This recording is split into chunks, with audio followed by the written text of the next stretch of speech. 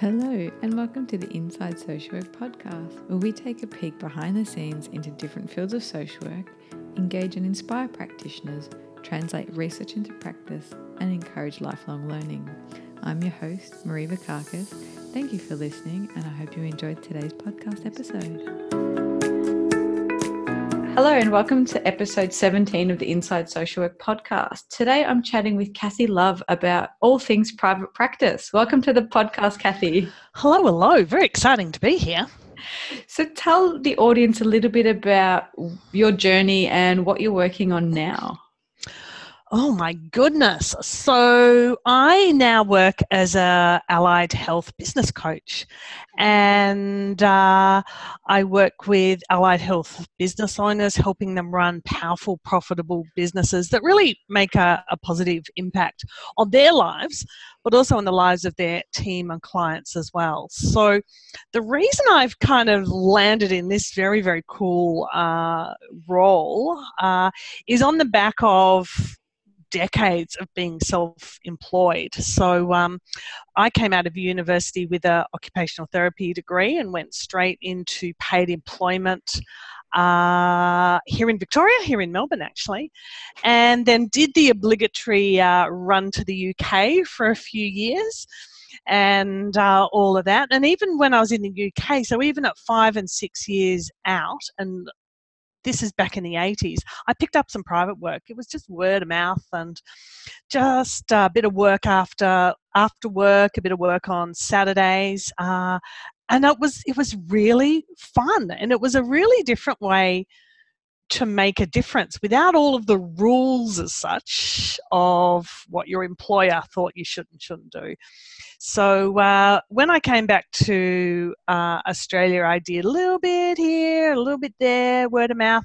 And then after our second babe was born, I thought, yeah, right, I really want something flexible and fun and really be able to do things my way. And famous last words, hey, for private practice owners, famous last words, I want flexibility. Goodness. So started off my private practice, and I promise you it was at my dining room table with the milk crate just full of stuff. And I've always worked with kids and young people and their families. So a home environment was sort of okay, and I did a ton of community visits, and my practice just went nuts and had a lot of growth that I didn't manage particularly well. So I brought in mentors and read and went to workshops and trained myself up so that the years thereafter were just differently chaotic and differently fun and differently interesting. And when I sold in 2012, I started to get some phone calls from friends saying, well, now you're not working for yourself, can you come and help us? So that's the nutshell bit. So that's how I got to what I'm up to nowadays. There's so many things in that I want to pull apart. Go for it. So there's the flexibility option. Then there's also, I think, what you said around it was expanding so quickly and perhaps you couldn't keep up. And I guess that's one thing I wanted to touch on is we don't get taught anything about, I mean, I know my degree and I've done a couple, nothing about finances or accounting or managing a business. And so I can imagine for a lot of people, it's so daunting and so terrifying to be really good in one area and then not know anything about running a business. And how do you merge those two so that your clinical skills and your clinical work or therapeutic work isn't being negatively impacted, but your business can help you, I guess, share your craft with the world?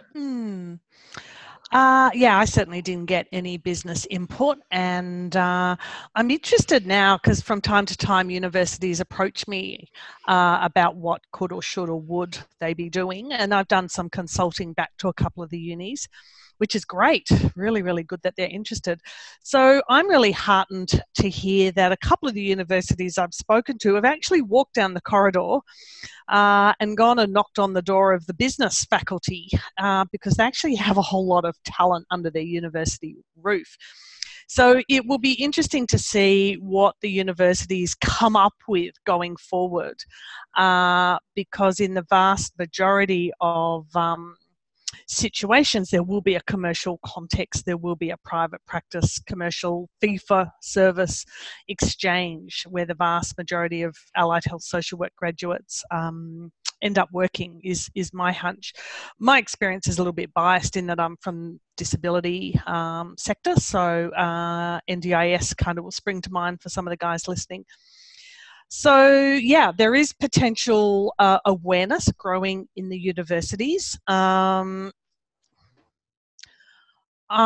think it's probably good that the universities haven't got too focused on bringing in the business stuff, because that isn't necessarily what they're most awesome at, and that is about that clinical readiness, that confidence, that ability to engage stakeholders and work with team and make great decisions and communicate really, really well. And I must admit, I do have a little bit of I don't know if it's well-placed concern or not.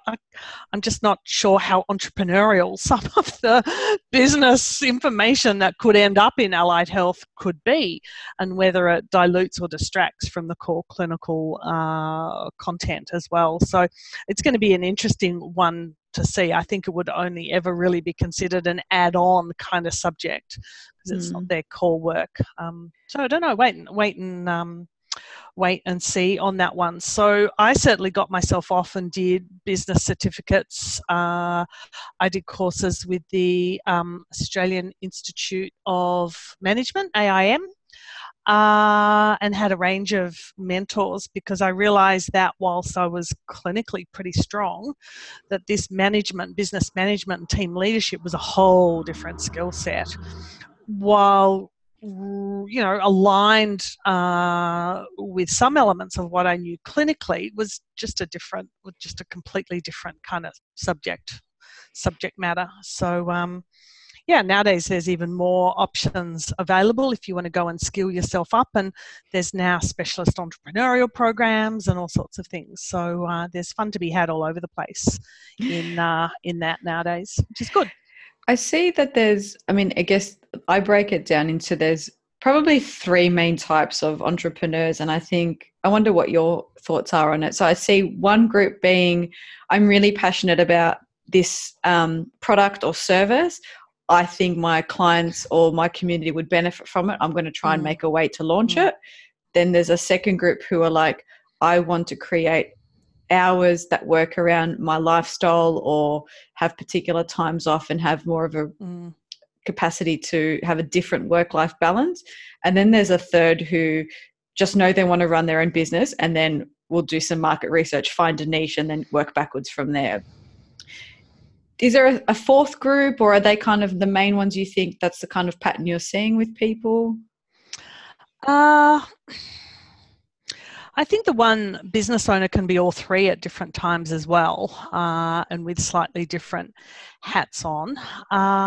There's also a cohort of people who really build a business from the inside out and really collaborate very closely with their customers, if you like, and with their stakeholders to really listen to what people want. So one of the risks of starting with a product and selling it to people is it may not be what people want. It might be what you want to do, but it might miss the mark in the market. So we've all done that, and that can be part of business and all of the rest of it. In terms of work-life balance, I think the very word balance sums it up really well, that it's dynamic, and that sometimes it tips one way and sometimes it tips the other. And to have a bit of a philosophical view around that it's not static and it's not going to be the same every day and every week, will help you kind of flex around where your energy is needed and where and why and when. And then the other group was around, what was the third group that you said? So there's a product, the flexibility. And then I think there are some people, and perhaps not as much in allied health, but so there might be someone who's like, I just want to make a lot of money selling things on Amazon, and I'm going to see what products are missing and just create that. Yeah, so the gap analysis guys. Yeah, but then there are some people, like I think of the person who started Keep Cup. She saw a need and developed a product and then built that up. Yeah. I guess one of the risks about doing the market analysis and zooming in on a niche is it might not be your area of flow and it might not be your area of passion. And I think the market is increasingly heart-based and increasingly looking for connections and increasingly skilled at sniffing out the money makers as such. And you might have some fun kind of getting that business off the ground. It might have some short-term success. I don't know. Yeah, it's an increasingly savvy purchasing market. But I would see most allied health, most entrepreneurs, most business owners of having all 3, 4 profiles, plus probably another half a dozen others, and just, all of those those messy combinations of all of them, and still wondering why they're working so hard and so underpaid. I want to touch on your point of the consumers wanting a bit more heart and kind of sniffing out the people there for money. How do you find that works? Because we're taught, especially in kind of social work and counselling, where you can't disclose a lot and we've got to have these really strong boundaries, but then people really want to get to know you. So how do you market yourself and your brand while kind of sticking to some of that more protective boundaries and maintaining your ethics and disclosing enough to build connection, but not so much that it crosses a line? Have you worked with clients who kind of grapple with that balance? Yeah, I guess this zooms back into your personal integrity and your personal stickability to your ethics and the ethics you've been taught and the ethics that you've learnt from growing up and the ethics you bring to business. And so that sort of has very much got a clinical context as well. As I understand it, brand has got a few different aspects, and that there's not just one sort of brand. There's your personal brand, there's your business brand, and your product brand. And essentially they form a triangle, and they should be equally weighted. But what invariably happens is sometimes your personal brand is kind of louder and more apparent than perhaps your business brand. And it could be that no one even knows the name of the products of what you sell as such. So I think having some awareness about where the heat is in your profile, whether it's online or in the community, is the first place to start with that, and to think about how you're going to perhaps even up those 3 points. So if your business brand is really strong, how do you heat up your personal brand? How do you heat up your product brand as well? So in terms of ethics, as simple and as complex as it sounds, it's usually a really good thing to walk the talk and have one version of yourself that shows up in as many places as possible, so that there's lovely congruence about the language you use online, the language you use in newsletters, the language you use with clients, with referral partners, so that there's really this streamlined version of you and your business and your products wherever you show up. And it is simply complicated, that bit, in my experience. Simply complicated. Simply Lovely. complicated, yeah. It's really easy to stray and to try and be something else that you think Facebook might want, for instance. Do you find that people, and I've heard this a lot when trying to work on my own kind of niche, is some people try to be across so many different areas because they're scared that they'll miss out on clients. But then by trying to appeal to everybody, you end up appealing to nobody. So how do you encourage people to consider finding a niche and really give up that fear of how am I going to fill my books, but then I'm only ever going to see this type of client? Like, how do you get them to, or what are your thoughts on niching and how you kind of manage that? Yeah, look, like everything else, there's a range of opinions on this one. Generally, it's easier if you do have a narrow-ish type of customer that you want to work with. I'm sure everyone's heard about ideal client avatars and having someone in mind that is just perfect for you and perfect for your business. And that makes the marketing so much easier, first and foremost. But first of all, it's got to be the sort of people that you absolutely adore serving and working with day in, day out. Otherwise, if you're kind of out of flow and you're waking up and you're thinking, oh my gosh, I've got to be such and such and such and such for these guys all day, that doesn't really fill the cup too well. So it does have to have, I believe, a little bit of passion and curiosity and wisdom and excitement behind it. That's why I think that that entrepreneur that you mentioned earlier about finding a gap and going for it doesn't always sing, because it might not be exactly the work that you really want to be doing. So yeah. And so that said, the majority of my clients do have a fairly narrow kind of position in the market. So it might be with children, it might be with teens, it might be with acquired brain injury, it might be with mental health, mental wellness, it might be with children, with schools, whatever it is. And sometimes there can just be undue pressure about having a real micro niche like that. I work with other businesses that are more rural and remote, and they do have a broader service offer, and there's complete context for that. And so I think it's a little bit about understanding the pros and cons either way. And sometimes when I work with startups, the conversation and ultimately the agreement is, yeah, we're going to start broad and we're going to get in and you're going to find your way and build your networks and build your services. And over time, you might bring in team to serve part of that cohort. While you get on and really zoom in on the stuff you like, and the whole clientele, the whole team, the whole business can actually evolve, but with, I guess, with focus and with that mindfulness around it. I like the analogy I've heard other people use around, if you wanted to, let's say it was your anniversary and you were looking at going out for a steak dinner, you look for the restaurants nearby that are really well known for steak. And then if you go there and they have a lamb shank on the menu, you're like, actually, I might give that a go because I know they do really good steak, so I assume they'll do this lamb shank really well.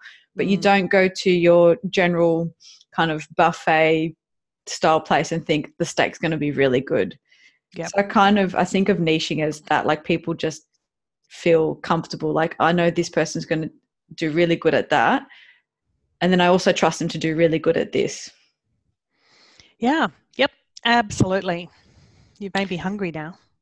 Lamb shank or steak? Steak. The other thing I wanted to talk to you about and get your ideas on is the fear and the imposter syndrome. So, and also the guilt. I know a lot of people really see private practice as being against a lot of their values, and how can they charge a fee for the service and really struggle to put a value per hour for their work. How do you work with people around some of those more kind of internal hurdles? Yeah, everyone, I guess we've all faced this one at some point or another. But I got my hair cut 3 weeks ago and I paid for that. I put petrol in my car and I paid for that. That meant that I could get from A to B and C and then back again. I've never left Woolies with a green bag of food without paying for it. I've go to the GP, she makes me feel better eventually, pay for that. So when I think about all of the people that I engage with and businesses I engage with, my cleaner, she pays me. I pay her. That's a nice cleaner. Always. The guys who kind of fix things around the house. So they're all providing me with a piece of value. So I don't have to clean my house because somebody else does. I don't have to crawl under and fix the whatever it is out in the garden or the shed because somebody else can do that. But it saves me time, it gives me a lifestyle, makes me feel good, it's really, really helpful. And so all of those services that I've just rattled off, there's no doubt that there is an exchange. I get food, but I pay for it. I'm feeling a bit unwell, I get advice and I pay for it. So there is this value exchange. I value their input and I exchange that with something that is meaningful for them. So for me, that has just always been the most everyday context I've ever been able to provide. That I was able to provide occupational therapy. I was able to make a positive difference in the life of a kiddo or a teen or an adult. I was able to make a difference in the life of a family, and that had value for them. And that all the exchange was, it was an energetic exchange. It was an exchange of money for the value that they got. So, yeah, it might sound really simplistic, but I've been very comfortable with that commercialization for a very long time. Do you find that some of your clients really struggle with that? Uh, yeah, I think lots of people struggle with it at all different points for all different reasons. So, what I tend to say is to get back to basics and actually re-identify with the value that you bring to that therapeutic relationship, and the value you bring to your customers' future opportunities in life, and all of that good stuff, and to kind of just dig back into the impact that you will have with making a difference in that person's life, in your customer's life. And how do you get people to reconsider the time it takes to do something? So, I think of the example, like if, you're sitting next to Picasso at a bar, let's say he lived now, and he doodled something on a napkin, and it's like, oh, can I have that? And he's like, oh no, it'll cost you $50,000. Like, but it only took you 5 minutes. It's like, yeah, but it took decades to get to that 5 minutes. So how do you convince people to really stick by? To niche down can sometimes be a decade of tertiary study and professional development and memberships and associations you have to join. So yeah, you might have had a 50-minute session with someone and they're like, well, why is that worth it? But to get to that point, there's so many things you have to consider and factor in, as well as your overheads and ongoing costs. Yeah, I often ask, so everyone kind of grapples with this in their own way, and everyone makes their own millimetre of progress in their own way, and it very much depends on their commercial mindset, very much depends upon their own energetic mindset about why they're here and why they're even doing business. A question I often ask is for them to jot down everything they've spent on professional development, even in the last 12 months. And invariably it'll be 2, 3, 4, 5 grand plus flight, with flights and accommodation and the Uber ride to the airport and so on and so forth. So you multiply that out by, years and decades, and it's going to give, 100,000 a real nudge. As a rule, I know I've flown all over the world to do my training, and I've had a range of business and clinical mentors globally for 20 years. So that's going to have a price, and that is another layer, another ring around the tree. It's another layer of my windward to be able to deliver what I deliver. So I value that. I value all of those opportunities, and I think it sort of circles back to what I was saying about really being clear on how I've invested in myself to bring the best version of myself to a therapeutic relationship or a business coaching relationship, but also having, reasonable working clarity about the positive difference I can make for a business owner or for a client or what have you. So, yeah, big fan of growth mindset, big fan of working in flow, big fan of, really good mentoring, not just business mentoring, but really good whole person kind of mentoring as well. Awesome. And I'll get you to chat before we wrap up a bit more about the products and services you offer.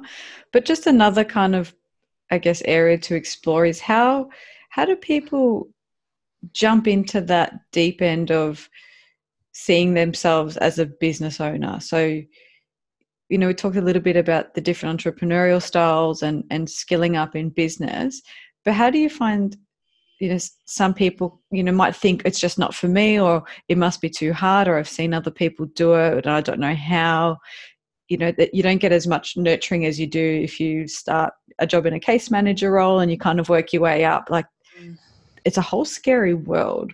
So where would someone start if they were thinking, yep, this is an area that I might want to go into? How should they start thinking about it? And then what kind of people should they get on board?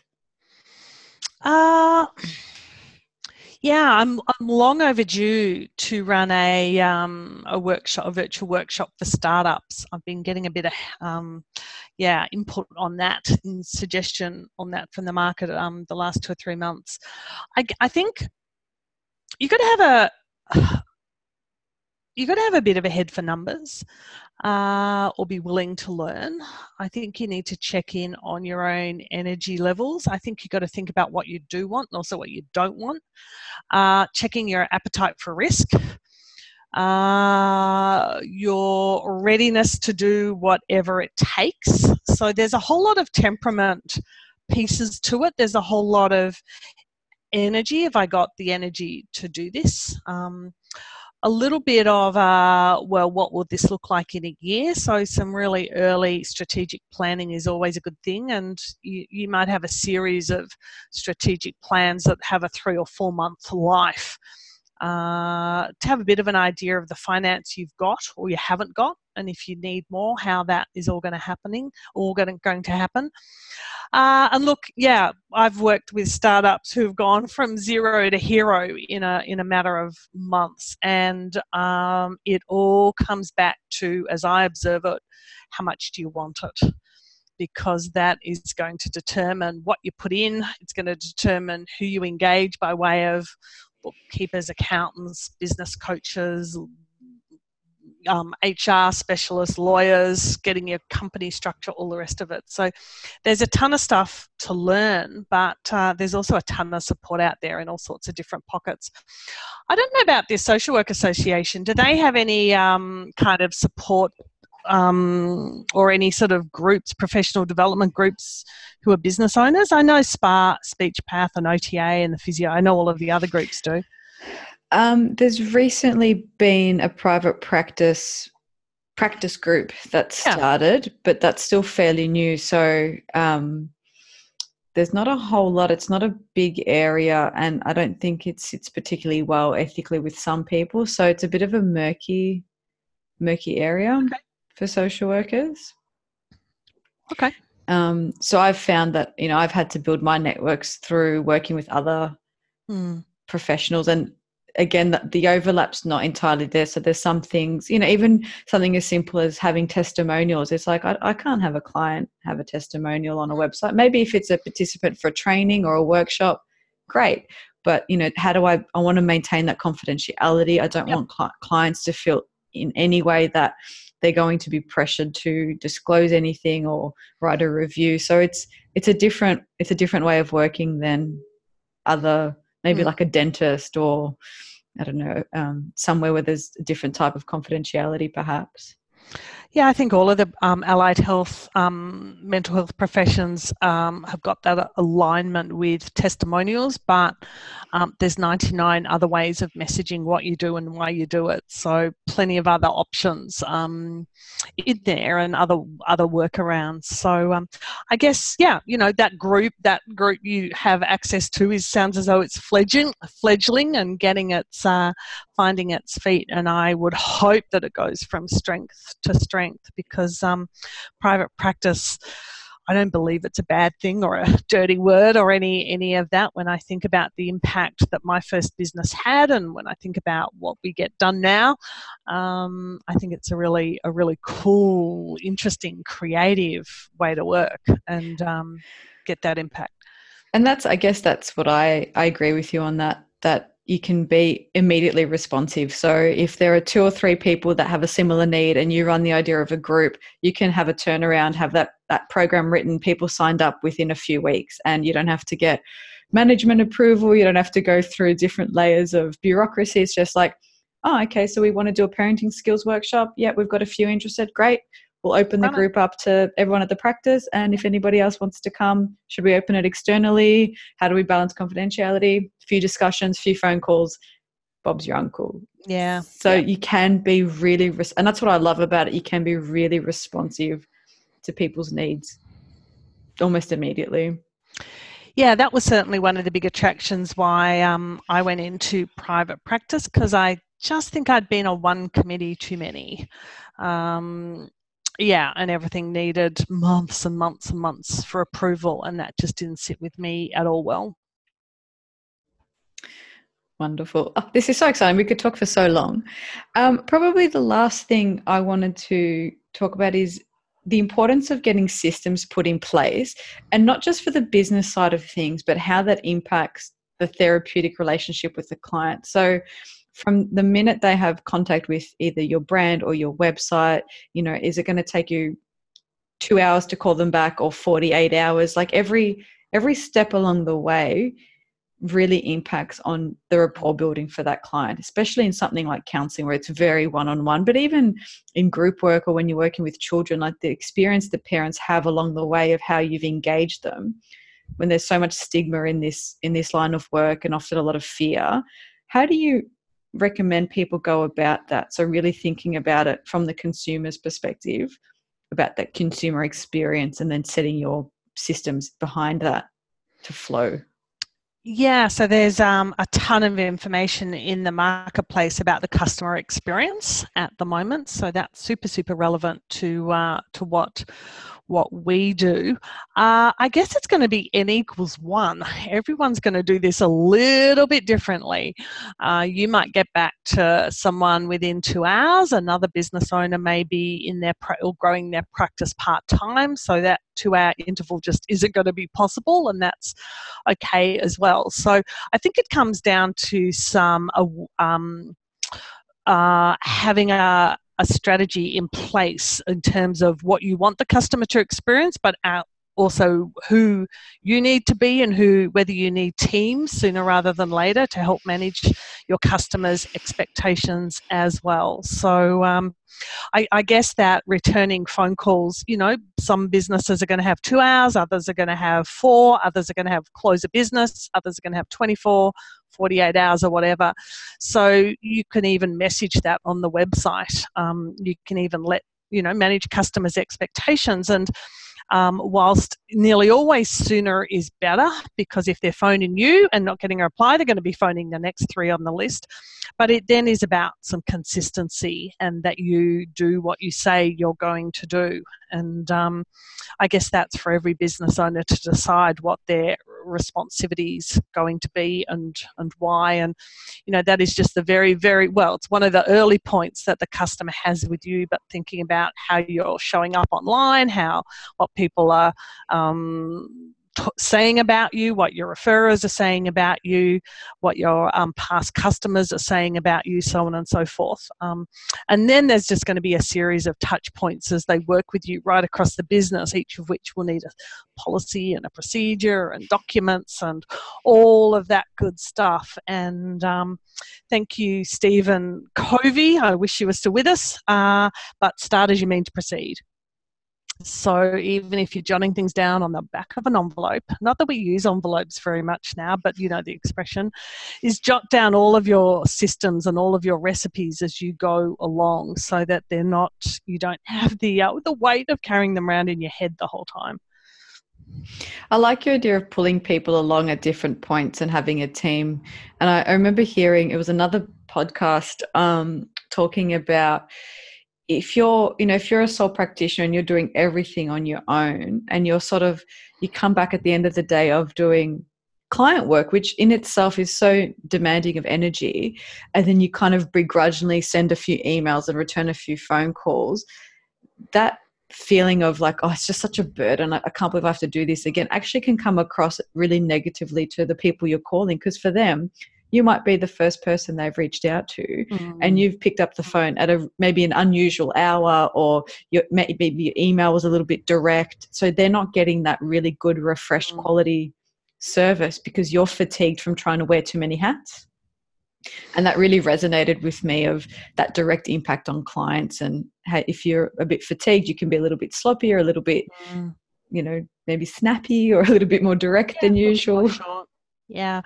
So, for me, admin is a swear word. Admin sits on the swear jar. And if you're hearing yourself saying, I'm just doing admin, or I've got to do admin, if there's a bit of tone I suspect you haven't really had a look at what's sitting in that admin bucket, because there's going to be a whole lot of marketing, there's going to be customer service, there's going to be managing referrers and their relationships. There's going to be all sorts of things in there that we just dump into admin because we really haven't thought about what it is we're doing at a more specific level. So banish the word admin, I say. Oh, I think my swear jar would have been full just this Yeah. weekend with the amount of times I said just a couple of hours of admin, and then I'm watching Harry Potter in the background and I've just typed one email. Such good use of time. Oh, the Harry Potter. Yes, that's true. It's winter. I watch it every winter, I think. It's great. Yeah. So how can people find you? How can they access you if they like what you're putting out into the world and they want to learn more? Tell us how they can connect with you, and I'll put all the details in the show notes. Beautiful. Thank you. So, probably the website is the best place to start. So www.nacre.com.au, and you can sign up for our Allied Health Business Love Letters there, and you can find out about our podcast and all the crazy that goes on there. We've also got a really, really super generous, super busy Facebook group called Private Practice Made Perfect. And there's over 600 people in there, and the sharing that goes on there is absolutely remarkable. I just love having a look at what's going on in there. So website, listen to a little bit more of me rabbiting on another podcast, signing up for our newsletter, joining the Facebook group. And we've got a really lovely starter-upper kind of membership program where you get training with me every month and access to a really smart kind of treasure chest. We call it the treasure chest in-house of business resources with lots of videos and templates and things like that. So our mission is to be helpful and to make sure that business is effective and fun, and that the business is serving you, and that you're getting all the rewards, not just financial but emotional and all of those other ones as well. So we don't want anyone doing business the hard way. Great. And I hope people are pressuring you sooner rather than later to get that webinar on. Yeah. And I can't believe I said that. Never mind. I'll add that. Well, maybe now it's out there in the world, and you've got until this podcast goes live. So we can add that as it comes up into the notes, because I'm sure that's something people would like to kind of learn a bit more about and get kind of familiar with all the different options, because it can be a big leap. And I think to have those supports in place, and your Facebook community is beautiful. So I'm in that and chatting away and asking, well, not so silly questions, but no, there's no silly ones other than what's your favourite cocktail. So it is more than just business in there. Let's leave it at that. Yeah, awesome. Thanks so much for chatting, Cathy. Thank you so much for having me. All right, bye. See ya. Thank you for listening to today's podcast. Be sure to check out the show notes for today's episode's resources, and don't forget to click subscribe and review us wherever it is you get your podcast.